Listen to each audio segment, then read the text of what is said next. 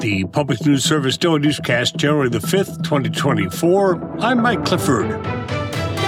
Lawmakers return to the Indiana State House next week to gavel in the 2024 session. Big things are not expected. Leadership from both sides of the aisle are downplaying expectations following last year's blockbuster session when the legislature passed a near-total abortion ban, measures restricting students' preferred pronouns, and expanding school vouchers. John Kroll is publisher of the StateHouseFile.com, which covers news from Indiana's capital. He says the state is now 20-plus years into education reform, and arguments have shifted from accountability to parental entitlement. School choice movement, the charter schools, are coming under the kind of scrutiny that public schools used to, and people are legitimately asking, what are we getting for the money we're spending? I mean, in many ways, we now fund two public education systems in Indiana. Kroll says taxpayers want more details on their return for state education spending. Lawmakers from both parties agree improving literacy is a top priority. The Department of Education reports more than 96% of students who recently failed a required reading test were advanced to fourth grade because of exemptions currently allowed under state law. I'm Joe O'Leary reporting. Illinois rivers, lakes, and groundwater have become unsafe for humans and wildlife. One organization has started the new year with a Clean Water Forever campaign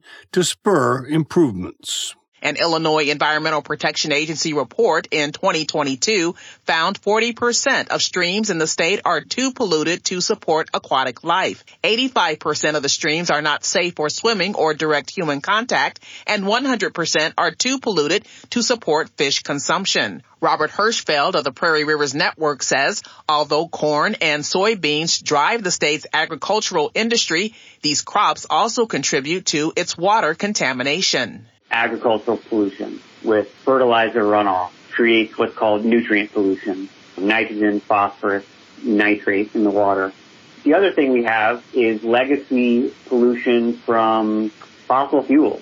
He says the Clean Water Forever campaign has 4 objectives: to address Illinois water quality and the long-term viability of its water supply. I'm Terry D. reporting. And a 17-year-old suspect opened fire at the Perry High School in Iowa on Thursday morning, killing a 6th-grade student and injuring 5 others. That from Yahoo News. The shooter, identified as a student, Dylan Butler, was found dead from a self-inflicted gunshot wound, according to authorities. Law enforcement officials added the suspect was armed with a pump-action shotgun and also a handgun. This is Public News Service. And 60% of those incarcerated in North Carolina are people of color. That's one of the highest rates in the country.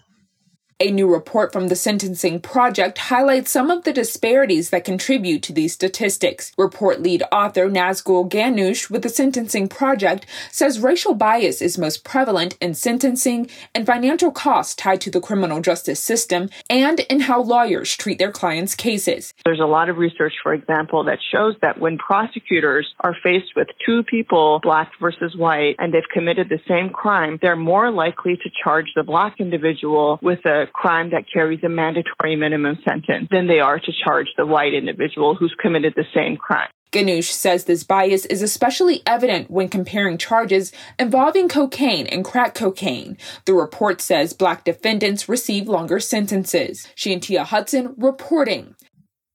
President Donald Trump's debunked claims of election interference back in 2020 are still generating policy actions, including a bill in the next Florida session to require law enforcement to escort ballots statewide. Republican Senator Ileana Garcia of Miami calls it common sense for police supervision in the transport or handling of ballots to prevent any possible tampering. But retired Leon County Supervisor of Elections Ion Sancho says the 2020 elections were among the most well-administered, large turnout votes in the country since 1904. He contends there's no need for Senate Bill 190. Complete balderdash, unnecessary, a waste of taxpayers' dollars, and quite frankly, I'm tired of people pandering to the big lie about 2020 that a losing president made up because he didn't want to lose. I'm Tremel Gomes. Finally, Edward J. Vieira lets us know New York City's congestion pricing plan is set to start later this year despite widespread opposition. The plan calls for drivers entering Manhattan's central business district, defined as all streets below 60th, to pay a toll. Proponents argue it will boost public transportation use and cut air pollution, but lawmakers and community activists disagree. Michelle Birnbaum with the Coalition in Opposition to Congestion Pricing predicts this plan will merely transfer Manhattan's traffic problems to other areas and also increase air pollution. The traffic will increase in the areas outside the zone, causing noise pollution and congestion in those areas. They'll be cruising with vehicles and for hire vehicles to go into the zone. They'll be cruising for parking spots. One assessment shows air pollution will increase in the Bronx, Staten Island, and into New Jersey. This is Mike Clifford. Thank you for wrapping up your week with Public News Service, member and listener supported. Here's our great radio stations, your favorite podcast platform. Find our trust indicators at publicnewsservice.org.